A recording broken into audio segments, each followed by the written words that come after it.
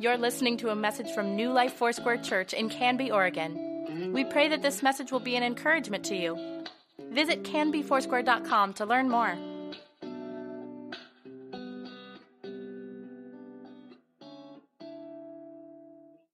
In your Bibles, if you would, to Philippians chapter 2. We're in a wonderful series in the book of Philippians entitled Impact. If you remember this, a couple of weeks ago, I asked the question. I saw that I caused a few of you to stumble because usually you don't get asked this question.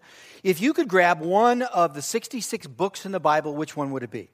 And boy, yeah, we heard Ephesians, I heard John, I heard Psalms, I heard Proverbs. I heard some great books in the Bible. Well, my answer was Philippians. And so that's what we're studying, aren't we? We're studying the book of Philippians. I would grab the book of Philippians and just dive into that because I love this book. I really do. And I gave you a few reasons, if you remember why. One is the book of Philippians exalts Jesus Christ as King of Kings and Lord of Lords. And I love to read anything about that. I love to be part of something that encourages me to exalt Jesus. And it wasn't just how he was exalted, it was how he got to be exalted. That he took the form of a servant. What he did is he became flesh. It's amazing. He took the road of humility. There was another reason that I love this book, and it's because the church of Philippi reminds me of you, this church. I see what God's done in your church. I see so many similarities in the book of Philippi. And the third reason is because the message of Jesus, or the Christology of Jesus in Philippians, is clearly in the context of relationship. Paul's always talking about relationship to Jesus Christ and relationship with one another. So with that said, here's another question. If you could grab just one passage or a group of scriptures or verses from the Bible, which passage would it be? Well, for me, it's this passage. It's Philippians chapter 2, verses 1 through 11. Philippians chapter 2, verses 1 through 11 is a passage that is the heart of the book of Philippians. In Philippians chapter 2, verses 1 through 11, it is a powerful, powerful statement of the gospel of Jesus Christ. Because what it's doing is it's telling us in profound ways that we have reason to hope. We have reason to have joy. We have reason to live our lives because of what Jesus has done for us. And I love it. But when you dive into Philippians chapter 2, one of the first things you notice is the subject matter that the Apostle Paul deals with. Now, this last week for 4 or 5 days, we had all of our grandkids, or most of our grandkids, staying with us. So I'm a little tired today, But they came early Tuesday morning. They left late Thursday night, or Friday night, that's right. Friday night, and we traded off with the little ones. So we had all 5 of them at different times of this week. My job on Tuesday, because Annette needed to be here at work, was I needed to be there to greet the grandkids when they showed up on Tuesday. Well, I was there and I was ready, but right before they arrived, our furnace blows out, and then the furnace guys show up the same time that my grandkids show up. And I'm thinking, okay, this is a mess, a little bit of a mess, but we're going to make it work. So I asked them, I said, let's get out of here. Where do you guys want to go to breakfast? I heard about 5 different places we can go from each one of them. It was like 15 different places. And I said, guys, we got to land on one place. We can only land on one place. And finally, we decided which place we were going to go. But almost every question I asked those 3 kids, it was a different answer. They couldn't agree on anything to save their neck. They really couldn't. And I'm thinking, my goodness, how are we going to do this? By the end of the day, 7 o'clock that evening came, I was sitting on the couch and I was staring. I was in a daze, and I was just thinking, wow, this has been one long day. Moms, good for you, because this was a tough one. I was sitting on the couch between 2 of my grandkids, and I counted in 90 seconds, I got asked 10 questions. I couldn't even get the answer out before another question came. I was exhausted, but one thing that I realized is these kids, the most difficult thing they dealt with was trying to come up with something that was unified. Come on, let's go to the same place. Let's do the same thing. It didn't even come out that way. It was unity. They couldn't agree with each other. So here's my point. When it comes to unity in the church, in the body of Christ, it's probably a whole lot like my grandkids. Can we all agree that we all need to work on living in harmony with one another? I mean, I think we can all agree to that. Well, I want you to look at verse 2 in this amazing chapter. Verse 2 says this, "Then make my joy complete," this is the Apostle Paul, "by being like-minded, having the same love, being one in spirit and one in mind." Being like-minded. That's so counterintuitive, especially in the world that we live in today. It's not something that comes natural. And unity is so misunderstood. When I hear people say unity, I'm always wondering, what in the world do they mean when they say unity? Because there are a variety of definitions for unity. While we think it's one thing, it's really something else. Well, here's what unity is not. The Apostle Paul does not say this is unity. There are three things that I think of that unity is not. Number one, unity is not conformity. I don't have to look like you. I don't have to talk like you. I don't have to act like you. And because I don't, doesn't mean that I don't have unity or I'm not in unity with you. In fact, look at the way this wonderful church started. Remember how the church of Philippi started? It started with a motley crew. I mean, really. It was a group that came together that had nothing in common. Nothing. I mean, you have a former slave demoniac. You have a middle-class jailer. You have a fairly wealthy purple maker named Lydia, and they come together, and again, I would have just loved to have been a fly on the wall at that first life group meeting. I would have loved to have been part of that. I would have loved to have sat in there and thought, wow, I wonder how all this is going to come together. Wouldn't have given them a chance. But they made it. They made it. They weren't like each other. The second thing that unity is not, it's not proximity. You know, I don't have to be near you or close to you physically to be unified with you. Again, I take my cues from this passage of Scripture. Where did the Apostle Paul write it? Well, we really believe that he wrote it from a prison in Rome. And he was writing it to the church of Philippi. And I did a little Google search, and I've done this before. It's over 800 miles. Well, in those days, I mean, even now, 800 miles is quite a bit of distance. Back then, it was like worlds apart. When you get 800 miles, how did you get there? You walked. It's a long, long way. And so they didn't have to be in proximity to be unified. And the third thing that unity is not, it's not unanimity. Now, here's the big one. I want you to hear this. I don't even have to agree with you to have unity. You don't have to agree with me. We don't have to agree on every single detail about whatever the project may be or the efforts may be that we're involved in. Because if you're always in total agreement all of the time on everything, you call it a cult. Okay? Because you know this. I mean, 2 or 3 of you get together in my name. There's not a lot of agreement. I mean, there's disagreement, and that's all right. You can get together and talk those things out. The whole idea, and that's the miracle, and that's the power of the Holy Spirit when He comes into our lives, is even though we have disagreements on certain things, we keep moving forward and we keep loving Jesus. That's incredible.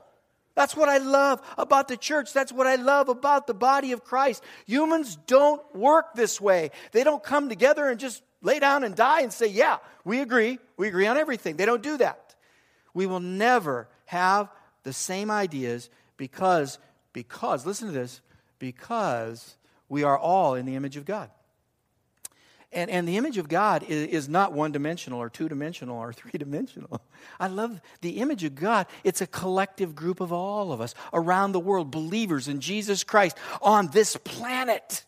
We get to represent the image of God, the creativity of God, the variety of God, and I love it.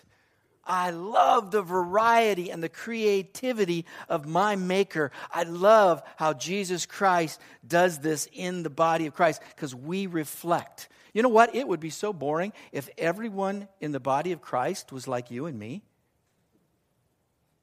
You want them to be, by the way. I mean, sometimes we work hard to get there. But that's not the body of Christ. That's not a reflection of God. That's not a reflection of His creativity.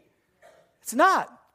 I mean, you have one place that you really see this play out right here, that there will be disagreements. You have to work through it. It's called marriage.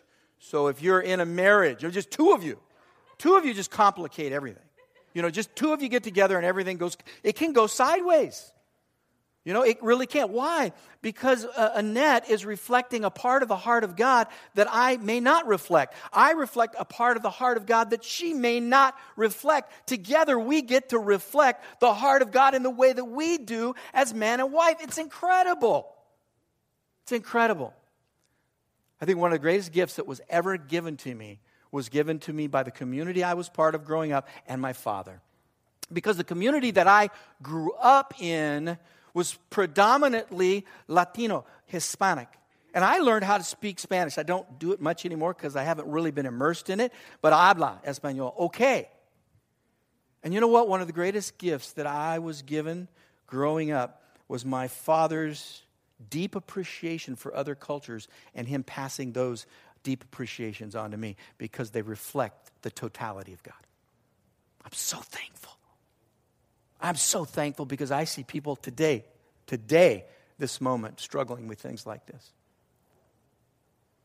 It's all of us that come together in the name of Jesus that make up the body of Christ. Paul is saying, you don't have to see eye to eye with each other. Rather, you need to walk hand in hand with each other. Paul is writing this because of his concern that there is some force at work in this church that will bring disunity, that will disunify them. So what's interesting here is when you read this, when you go through these 4 chapters, what's interesting to me is he doesn't bring up the specific issue or issues that may cause disunity. He's not talking about a person. He's not talking about a particular problem. And it's kind of curious to me. He doesn't do it here. He does in other letters. If you read some of the other prison epistles, some of the other places that he wrote to churches, he writes to the church of Galatia and he says, you guys are really messed up with this. He said, you're still telling people they got to be circumcised to be a believer? That really cuts down on membership in the body of Christ. He writes to the church of Corinth and he says, you got some serious moral problems. He calls it out. He writes to the church of Colossae and he says to them, because of their influence of Asia Minor and the Lycus Valley, he says, you're being influenced by kind of a mix of philosophy and this whole thing about monotheism and other things that don't have to do with Christ, don't have to do with the supremacy of Jesus. He's not afraid to call it out, but he doesn't call it out here. Paul doesn't try to solve the issue or speak to it. Rather, listen to this, he speaks to their hearts and about keeping Jesus the main thing. That's how he addresses it. Did you know that you and I cannot manufacture unity? We cannot create unity. So, let me give this announcement. Stop trying. You can't do it. You really can't do it. Unity is not something to be manufactured. It's something to be discovered. Unity is not and cannot be manufactured. It can only be found in the person and work of Jesus Christ. True unity is only found in Jesus. Only. Who is Jesus? Not just what he has done is really where the Apostle Paul leads the church of Philippi to find unity. It's amazing. Who Jesus is and what he has done are what bring us the unity that God's Spirit wants us to enjoy. So, living out unity, here's the point here. Here's where we want to go. Living out unity in a deeply divided world. How do we do that? What is it about Jesus that we need to discover? There are 4 things here in this passage, and I'm going to throw them out to you. Number 1 is this. Begin with the gratitude and encouragement found in Jesus Christ. Now, let me say that. Gratitude and encouragement, this is a starting point. It's not what gets you across the finish line, but it is where you must start. And how many know if you don't start in the right place, you end up in the wrong place? And I find this so important for me to begin the day with gratitude. Because if I don't start the day with gratitude, I'm not going to end the day well. I'm not going to get to where God wants me to be. And so Paul is saying here, you need to be encouraged. There needs to be gratitude and encouragement found in Jesus Christ. This is one of the most important lessons we learn, especially for us who are in recovery. We recognize that, man, if we wake up on the wrong side of the bed and we're grumpy, you know what is going to happen? It's going to get worse. It's not going to get better. You're going to be looking for every reason to under your breath, curse the people around you. I don't want to live that way. I want to live with this deep gratitude and encouragement that comes through Jesus Christ. The starting point of unity is not debate. It's not discussion. It's understanding. It's embracing. It's being thankful for what Jesus has already done. Look at verse 1. It says this, therefore, if you have any encouragement from being united with Christ, if any comfort from His love, if any common sharing in the Spirit, if any tenderness and compassion. I love that. Look at all the words that Paul uses here. I mean, he uses a lot of words here to get the point across. Encouragement, comfort, sharing, tenderness, and compassion. Paul is saying in verse 1 to take a moral inventory. That's what he's asking you to do. He's putting up a list for us so we can get our day started out right. And by the way, he expands on this in chapter 4, doesn't he? Think on whatsoever things are what? Good. Whatsoever things are honest, of good report. So here's a teaser. It's kind of an appetizer for chapter 4. And he's saying, listen, you guys need to start your day off right. You need to be filled with gratitude and encouragement for what Christ has done for you. Take a moral inventory. Take stock of all the blessings. Take a break. Listen, that's what he's saying to me. Take a break from everything you see is wrong in the world. Because that's where we gravitate. That's where people are gravitating right now. They're looking at everything that's wrong in the world. Listen, I'm not talking about living in denial. I'm talking about what is your heart? What's your attitude? Because when it comes right down to it, when we stand before Jesus, I'm not accountable for all of your hearts. I'm accountable for mine. And gratitude and encouragement are huge. Folks, would you do this? Would you take a Sabbath from the crap you have to deal with every day? I'm just saying it that way. Paul uses the word too in chapter 3, the same word. Take a break. Man, I'm seeing some of you are just, you brought stuff on yourself that you weren't meant to carry. You're not meant to carry. Paul's saying, listen, take a break from everything that's wrong in the world right now. Here's how you do that. Paul says, this is what you do. Focus on His provision. Focus on the provision of Jesus Christ. He uses the word love.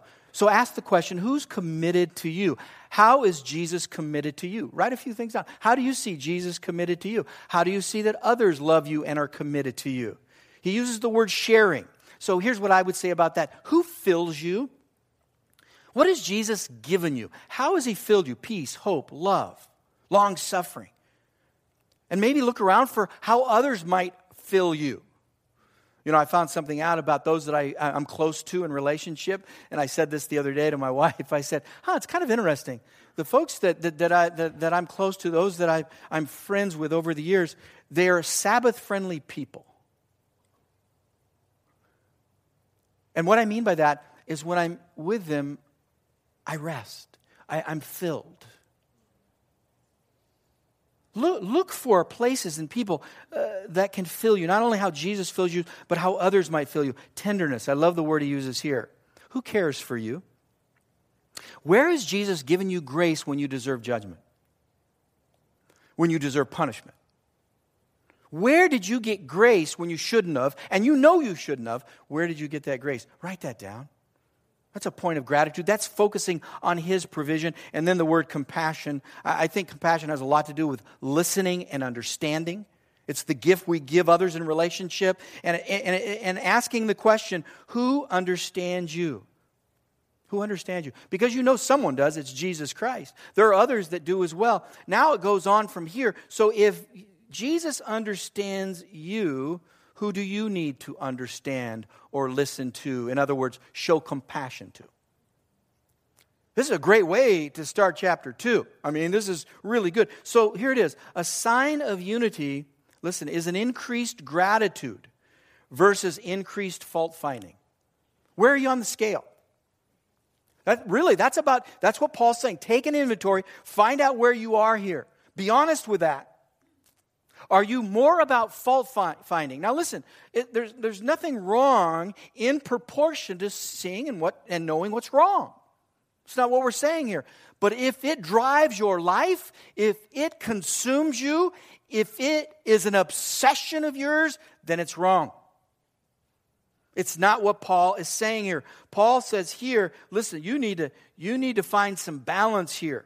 And so you find balance. Do you have increased gratitude, or are you increasing in fault finding? Which of these is on the rise in your life? Do you spot what's wrong with things, or do you spot what's right with God and with others? Number 2, here it is. Live out the humility embodied in Jesus Christ. I think that's one of the things I appreciate the most about Philippians chapter 2 is the humility of Jesus Christ. And through that humility, that journey of humility, He is exalted as King of Kings and Lord of Lords. I love it. The mind and the humility of Jesus, to me, when I read this, is outstanding. Because I want to be noticed, you know. I want people to notice me. I want to be understood. We want people to hear our voice. Today, you're living in a world where everyone wants everyone else to hear their voice. You know, Jesus came. You know why He came? This is amazing. Maybe you've never heard it put this way. Jesus came to hear your voice, to listen. Jesus came to hear you say, I repent. Forgive me of my sins. He's listening. He's waiting for you to say, I invite you into my life. I invite you to be the Lord of my life. Jesus came to hear you. And you know one of the reasons I know that? There's evidence of it. Because in the Gospels, Jesus asks over 100 questions, different questions to those He encounters. What's He doing? In 3.5 years, He asked 100 questions. Wow. Why is He saying? He's wanting to hear. He's wanting to listen. Because He knows that brings value to your life. This is amazing. Jesus came, here it is. Jesus came to earth, according to this passage we're going to read in a moment, to blend in with us. Verses 2 through 4 says, Then make my joy complete by being like-minded, having the same love, being one in spirit and one of mind. Do nothing out of selfish ambition or vain conceit. Rather, in humility, value others above yourself, not looking to your own interests, but each of you to the interests of others. What's it saying? It's saying this: be motivated like Jesus. Have the same mind as Jesus. So what are the hidden motives of disunity? Well, Paul tells us here. The hidden motives of disunity is selfish ambition. That's one. A hidden motive of disunity is vain conceit. So here's the key. Eliminate selfish ambition and vain conceit. Easier said than done. But it's a choice we make. It just doesn't go away. Selfish ambition and vain conceit just doesn't disappear. There are choices we make. By the way, let me say this. If you're married, verse 4 will do wonders for your relationship. Verse 4 is absolutely, it takes it from good to great. It really does. Not looking to your own interests, but each of you to the interests of others. Wouldn't that rock the world? Man, that one right there rocks the world. I read that. Every time I read that, I get convicted. I do. Really convicted. Thinking, oh, man, I don't know if this is where I live all the time. I want to. This is where I want to live. This is where I want to be. Selfish ambition is success. Listen, this is what it means. It's success or gain at the cost of someone else or relationship, another relationship. Vain conceit is self-promoting, because you believe that you are the most important person on the planet, which is really inspired by insecurities in our life. So here's a sign of growing in unity. It's a decreasing level of conflict because of conceit and self-ambition. So when those go down, unity goes up. Do you see how that works? When those go down, unity goes up. Number 3 is this. Point 3, embrace the sacrifice made by Jesus Christ. I love these passages of Scripture. This right here, this is amazing and consistent with one of the themes of Philippians. And one of those major themes is the theme of joy, isn't it? So what Paul's about to tell us here, what you need to know is this is one of the most ancient songs written in the early church. This actually changes to a song. It's a song, is what's happening here. This is kind of incredible to me. And so when you think about joy and how to express joy, how do you do that? Usually in our songs. I mean, there's a lot of ways, but that's one way we do it. But I can't help but connect these next few verses, the song of praise that you hear here. I can't help but connect to Acts chapter 16, verse 25. I can't. Because it was in a Philippian jail at midnight in Acts 16:25 that Paul and Silas started to do what? Sing a song. It could have been this one. I think Paul's making a connection with this church. I think that's what's happening here. He's making this amazing connection. When Paul and Silas are in this Philippian jail 15 years earlier and they sang a song. For Paul and Silas, this was an incredible God moment. And I think Paul is connecting his song in Philippians with his song in Acts chapter 16. This church started with a song of worship. That's how this church started. It started with a song of worship to Jesus. Listen to what it says. I love this. Verses 5 through 8. In your relationships with one another, have the same mindset as Christ Jesus, who being in very nature God, did not consider equality with God something to be used to his own advantage. Rather, he made himself nothing by taking the very nature of a servant, being made in human likeness, and being found in the appearance as a man. He humbled himself by becoming obedient to death, even the death of the cross. This is remarkable. Jesus changes everything. Absolutely everything. These verses tell me that my life can be changed because of what he has done for me and what he's done for you. John Stott said this: no one ever had a moderate reaction to Jesus Christ. Everyone who encounters Jesus either hates him for his claim, they fear him because of his insight, or they surrender to him because he is the Lord of lords and King of kings. You just don't have a casual relationship. Listen, if you just like Jesus, you haven't met the real Jesus yet. You see, songs in ancient days were teaching tools because there was a high level of illiteracy. So they used songs. This was one of those songs they used to teach about the doctrine of Jesus Christ. And what they believed then is what we believe today. It hasn't changed. It's the same thing. They used a song to teach. My grandkids are in this gathering called Classical Conversations. And Ella, she's my 10-year-old granddaughter, and every time we get together, she wants to tell me about some of the history because she knows I love it. And we talk together. We talk about the Middle Ages. Can you believe that, doing that with your 10-year-old granddaughter? Talking about Middle Ages and William the Great and Martel, the hammer, and all those people. And here I said, well, what about so-and-so? I'll ask her about a person and a time of history. She just stops and she starts singing. Because in Classical Conversations, they're actually teaching her history through song. So she'll stop and I'll be listening. Why are you singing? She goes, that's how I learned. That's how I learned. That's how I learned history. That's exactly what's happening here. They're being taught about Jesus Christ through a song. It says the very nature God. The word used here is the word morphia, not the word skena.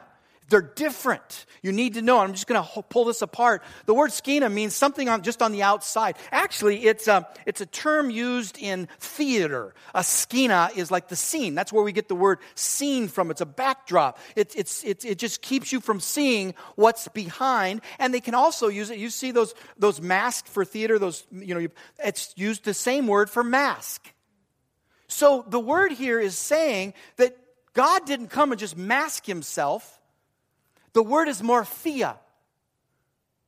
That he is fully man and fully God. Jesus is exactly God. Morphia means the inner essence of. Jesus is not the form of God. He is not like God. He doesn't just have the face of God. He's not just the surface of God. He's not just a God. He is God himself. And that's what sets us apart. Jesus did not consider equality with God something to be used to his own advantage. I love that word advantage. The NIV uses advantage. Yours might use the word grasp. Basically what it's saying here is he's not holding on to his own selfish ambition for position and authority, that he lets that go and he comes and he takes the advantage he had in heaven and he offers that to us and he redeems us and gives us eternal life. That's incredible. To me, that's the way the gospel plays out. And I'm going to say this again. That's why I love the book of Philemon. The book of Philemon is the gospel in action. It is the advantage helping the disadvantage. That is the gospel. You are at a huge disadvantage before Jesus. In fact, you were an enemy. I was once an enemy. I was once afar off. But now I've been made near through the blood of Jesus Christ. He took his advantage, didn't hold on to it, but he used it to help me. He used his advantage to help you. It says he was made not just to come as a religious figure or a political figure. How did he come? A servant. And he even uses this other phrase. It's astounding. Folks, if you let this sink in, it's incredible. He made himself nothing. Say that with me. He made himself nothing. Do you know the impact of what that means? Seriously? In the Greek and Hebrew, this is what it means. Everything he had inside, he poured outside. He left not one drop. He put it all out there. It's equal to a drink offering in the Old Testament. He made himself nothing. He poured his life out. He didn't leave anything. He poured it out. The key here is this: imitate the servanthood of Jesus Christ. Listen, a mature sign of unity is to actively lower your position to elevate others. I probably need to say that again. It's hard for our ears to hear that. I know it is for me. A mature sign of unity is to actively lower your position to elevate others. And here's the last thought. I'm going to close with this. Tune your heart to worship Jesus Christ. Predispose yourself. Make a decision to tune your heart, to lean into Jesus Christ, to worship him. Paul ends this beautiful passage with this crescendo. It's an amazing crescendo. Remember we said it's a song? It ends in this crescendo in verses 9 through 11. It says, therefore,